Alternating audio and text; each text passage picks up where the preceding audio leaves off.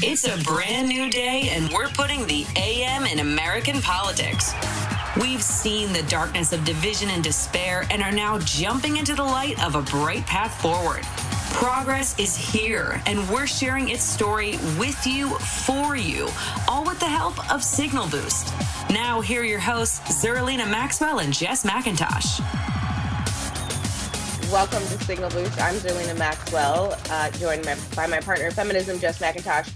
And we are joined on the phone by one of our Sirius XM colleagues, Joe Madison. He is the morning show that is on usually the same time as us over on Urban View. But we wanted to talk to him today because he's a hero in this particular moment in time. And we like to always create space for our heroes. And Joe, I just want to start by asking you how you are doing, because you are, as I said, a hero, and you're doing a hunger strike for voting rights. So my first question is, how are you? You know, that's always the number one question, and I know for most people it's out of concern because having done hunger strikes before and watching my mentor Dick Gregory go through many hunger strikes or fasts, and a couple, 2 or 3 I went through with him. You always are concerned about people you care about, and to answer your question directly, there are good days, there are bad days. Mornings, when I wake up, I like you know, we all have to do our 3-4 hours. And the energy level is up. And I can be honest with you, there's some physical discomforts. So if I tell you, when I first started 68 days ago, it was that November 8th when I announced that I was joining in solidarity with others who were demonstrating and protesting, I was about 194 as of today, and I do not weigh every day, but as of today, I'm down to 171. Wow. And, you know, the irony is I weighed more in high school than I do now. Wow. There's sometimes, I get irritable, headaches. There's sometimes dizziness. There's some muscle weakness. At this stage, and I anticipated it would happen, the body is now going into what they refer to as survival mode. In other words, Right. The water, the fat, the calories, and I have to maintain protein. And so my metabolism has slowed down. So, when I started, I said, look, this is about no solid foods. So like today, it will be a day of, my morning coffee and beef broth. I've already had 2 cups of that. And then, a lot of water. And then later this evening, I will probably, and throughout the day, be drinking a lot of juices. And then every evening I juice and then chill it, and I have that also during the course of the day. So that's what's physically going on, but I'm still standing, and I've got a lot of people who are helping, and my children who are, I don't want to call them, they call themselves nutritionists, but they're saying, look, Dad, you gotta put this nutrition in the blender. You gotta put this. You gotta have that. Don't drink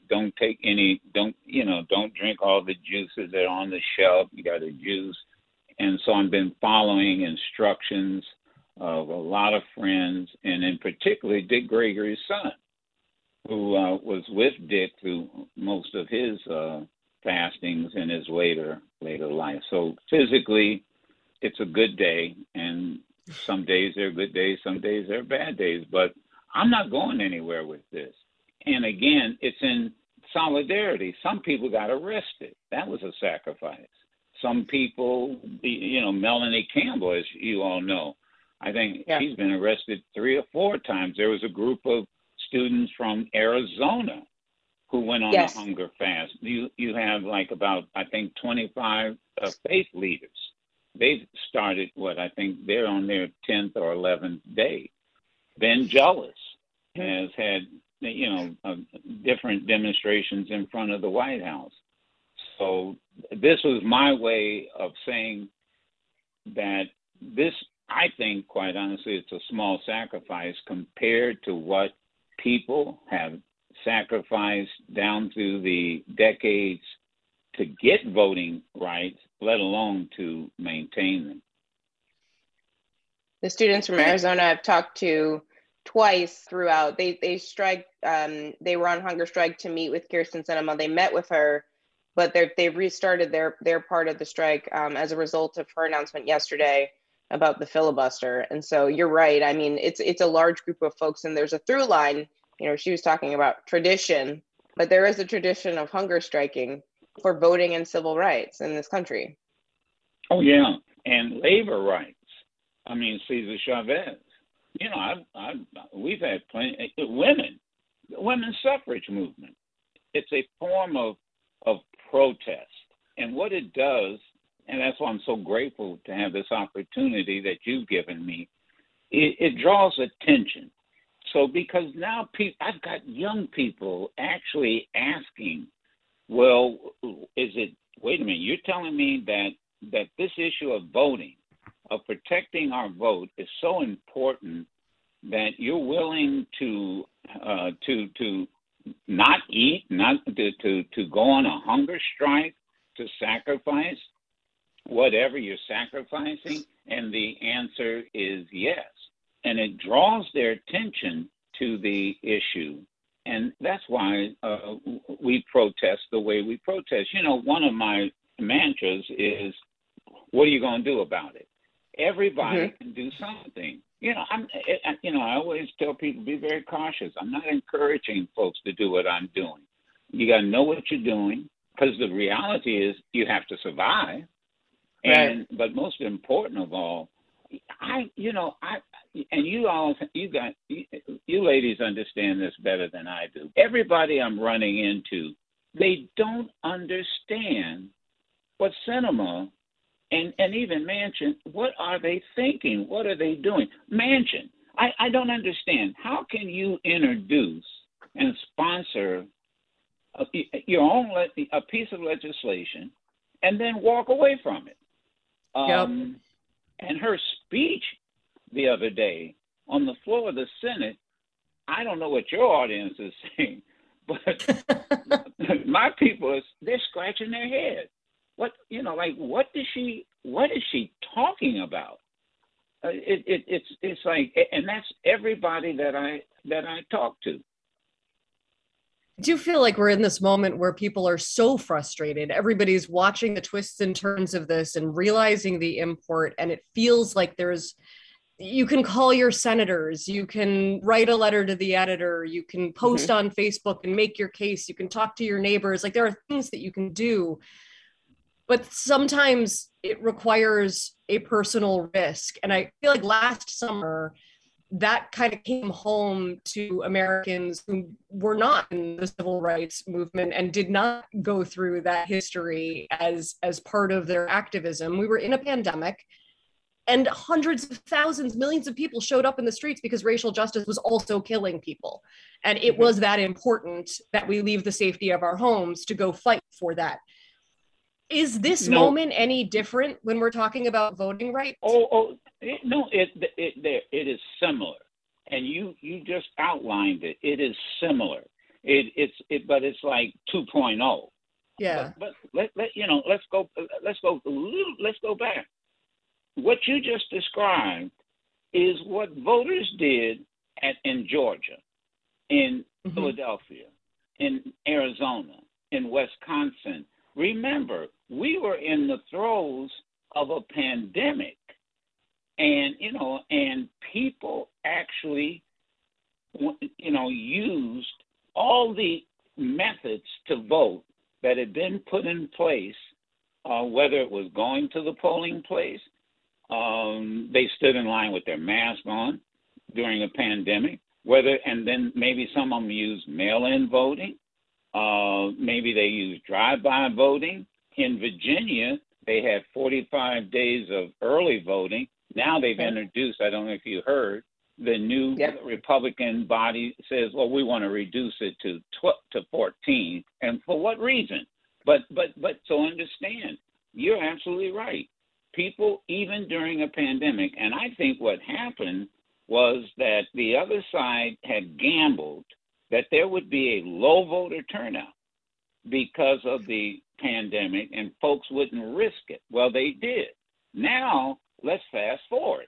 You know, particularly the younger generation, they now finally, this is their struggle. You know, you hit it. I mean, you said it much better than I could. This is their protest. And think about, that's what I mean about sacrifice. Man, you know, I think about Goodman, Schwerner, and Cheney.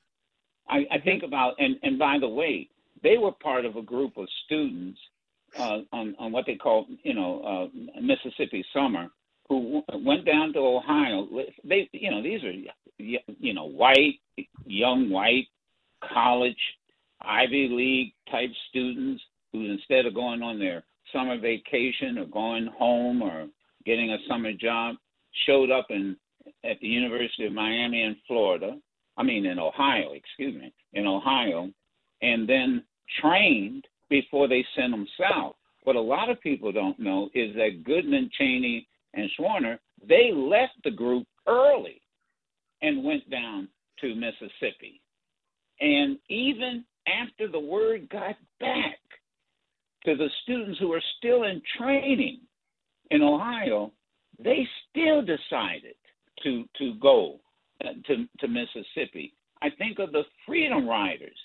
Even a liberal like Robert Kennedy, who was Attorney General, called older civil rights leaders and said, you tell these Freedom Riders, they got to get off the bus. We can't protect them. Those young people who left Tennessee, wherever they started off, this was mostly young women and men. They were all college students. They actually wrote out their wills before they got on the bus. So that's why I say what we're now experiencing is 2.0. But we're also experiencing on the other side, not Jim Crow. Biden referred to it as what? Jim Crow 2.0. 2.0. I call it James Crow Esquire. It's just Jim Crow's. It's Jim Crow's sophisticated cousin, but it has the same impact, and so the response is equal as it should be. You talked about the need for this generational, that connection between the generations, the generation of the Freedom Riders and, Diane Nash, those folks that you're talking about, and the students of today. And one of the things that I always think about, and I was thinking about it as we were prepping for this conversation, is the last time I talked, which was pre-pandemic, I think in the Apollo Theater, we were talking about the upcoming elections and the need for young people to really, get their skin in the game. And we on Signal Boost, we're of the belief that Gen Z, their skin's in the game. That's why they're at the climate protests and making sure that they have a planet that's habitable 20 years from now when they're 40. But I think from this, in this unique moment where you have students like Georgia and Brandon from Arizona who are participating with you in this hunger strike, do you see those bridges coming together and connecting the generations in this singular fight? Do you see that happening in this moment, especially in the context of this strike? And I get tired of people reminding me how old I am and whether I should be doing this. I have, I have said and I think you hit it. We always talk about, and I try to tell folks they should rethink it. They should get a different perspective. You always hear the mantra, we should pass the torch. And what I've said is that I'm not passing the torch. I'll light your torch. I'll light your torch, but I'm going to hold on to my torch because I need to also help light the way. There's a great poem I used to include in my speeches. You probably have heard it, called The Bridge Builder. And the speech, very simply, the premise is a traveler has to cross a chasm, but the traveler, older, a little wiser, stops and builds a bridge. Well, why are you doing that? Why don't you just keep moving? Because there comes a younger traveler, and they've got to cross this chasm. So I'm building this bridge for them. And so look, the people that were my mentors, Dick Gregory, Rosa Parks, many of them no longer with us. They held on and stayed in this fight until the very end. And so it never dawned on me that I should be concerned about my age. It just dawned on me that I've got to do something, and age wasn't a factor. It was making sure that I just didn't stand on the sideline and pass my torch. I wanted to light torches, and that's what you're seeing. That's exactly what you're seeing. Yeah. I mean, and let me tell you, if this doesn't pass, I believe it will, but if it doesn't pass, the Democrats are going to have one hell of a chasm to bridge and coming up in the next 2 or so years. I don't even want to talk about the possibility of it not passing. Yeah. And listening to you is helping me so much put into context the fight of the last, let's pick a number and say 68 days. This is one very small lap in a relay marathon that we have been running for a very long time in this country. Right. How are you feeling? And this will air on Tuesday. So how are you feeling about Tuesday morning? Like, are we putting too much stock in this one particular moment? Is this more we should keep our eyes on the horizon? Or is it all about what does or doesn't happen in the Senate on Tuesday? Well, I think it's a combination of both. I'm like you, and I don't want to discuss if it doesn't, because that's kind of what ticks me off about Schumer. About Manchin and Sinema. What do you mean if it doesn't? I've never gone. I'm an old athlete. I never went into on the football field. Well, what if we don't win? I mean, who participates in that kind of in that kind of competition? But I'm with you. I think you have to. I think what Schumer came up with this sending the message was very clever. I think it was very clever. I believe it caught the Republicans off guard, and I think it gives me hope. However, I'm also willing to challenge these crazy-ass Republicans, particularly the 16 who voted in 2006, 2007 for a Voting Rights Act that really isn't even as comprehensive as the John Lewis bill, and they're sitting there on their hands, won't raise their hand, won't support it. And the reality is, I think we need to focus on what's going to happen on Tuesday, and I also think, and again, the media needs to get on board with us and quit this, as suggesting somehow it's over. It is not over. Look, both of you have been involved in high stake politics, and you know it's not over until the vote is taken. So I think Schumer was very clever in forcing the debate.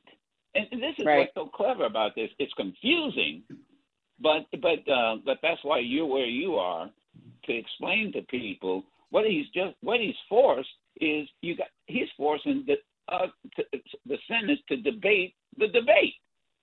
Right. As I basically, yeah. Is that right? I mean, it's a very clever move, and there's still time, and we have to. As Schumer told me on the show, we got to push and press. We got to keep pushing and pressing. And anything here, as you know, in Washington, D.C., anything can happen at any time. Oh, yeah. Absolutely. I think I heard an amen there somewhere. Yeah. Amen. Yes, amen. Amen to that. It's definitely not over until it's over. I mean, this is politics. You do not know what's going to happen. That's why a lot of us get into this, because it is one of the most dramatic things. I mean, it's exhilarating when you're winning and really horrifying when you're losing, but at least you're working. Where are the stakes higher? Again. But the stakes are, it's not even, and the stakes are not partisan. That's the thing we talk about every day. That, it's going to be, a disadvantage for the Democratic Party, but it's going to be the end of the democracy if we don't get this right. So that's that. And don't you find it ironic? I mean, don't you find it ironic that we are actually trying to protect the votes of people who are trying to suppress the vote?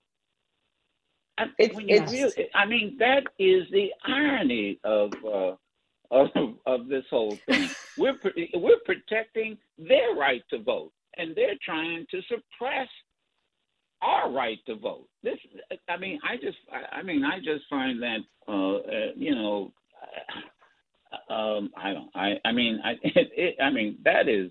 that is really, it is frustrating. Irony. Yes. Ironic, I guess, is a rich irony, as somebody said. Very rich. I like deeply that. Pitch black rich, yes. Joe Madison, I want to thank you for taking the time to chat with us today. This has been such important context to locate the debate that we're having. And on a personal note, I'm glad that you've got a really strong support group. I know you know what you're doing. I really hope that you're taking I hope that other people are taking all of the care of you as you do this for the rest of us. And I wish you all the best. I hope it ends really soon. I hope you get a giant sandwich really soon. Oh yeah. Yes. Look, I must say this. I'm the one who's taken care of me, and I love her deeply. Saturday, we're celebrating our 45th wedding anniversary. Wow. Congratulations. And she is, as you know, my executive producer. Yes. I got to tell you, are you okay? Are you this? Do that, all that. And then I'll be honest with you, I do get irritable. Don't worry, I got this. No, well, you might as well be talking to a wall. And this is funny. One of my daughters was trying to. Well, first of all, my son, my oldest son, he comes back from a vacation and came back and said, "Well, Pop, Dad, I'm gonna get on the hunger strike with you." But then he got COVID. He got COVID and he had to isolate. And I told him, you can't do it. Just stop. But this was the funny part. My 5-year-old granddaughter heard, our discussion like we're having, and she started questioning her parents. Well, why is Pop not eating? And how do you explain? Oh, wow. To a 5-year-old. Well, they tried. I think she got it better than Cinema got it, but they tried. And then she promptly announced, "Oh, well, then in that case, I'm not going to eat." Yeah. And I laughed, and they called the next morning, and I said, "Well, how's her hunger strike going?" You mean while she's eating her French toast? So, look, the heart's in the right place. The will grows a little later, you know? Right. Yeah. At 5, that's a hard ask. You know what I mean? That's tough. Exactly. You know, at least she got it.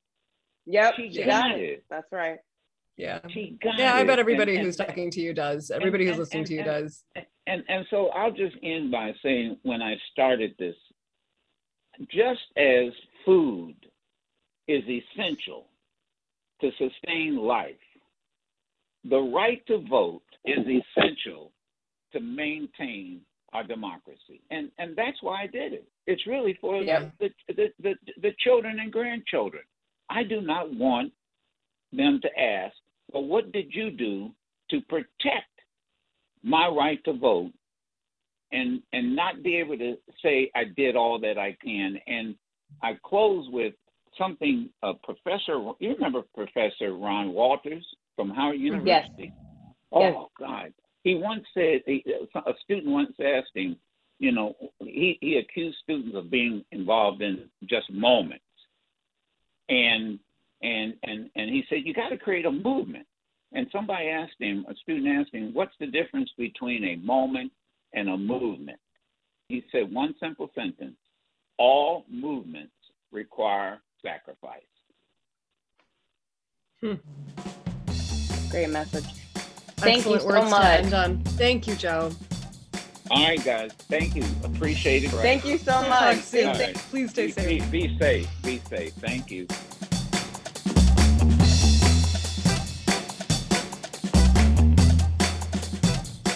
We'll be back tomorrow with another Signal Boost podcast. Thanks for listening.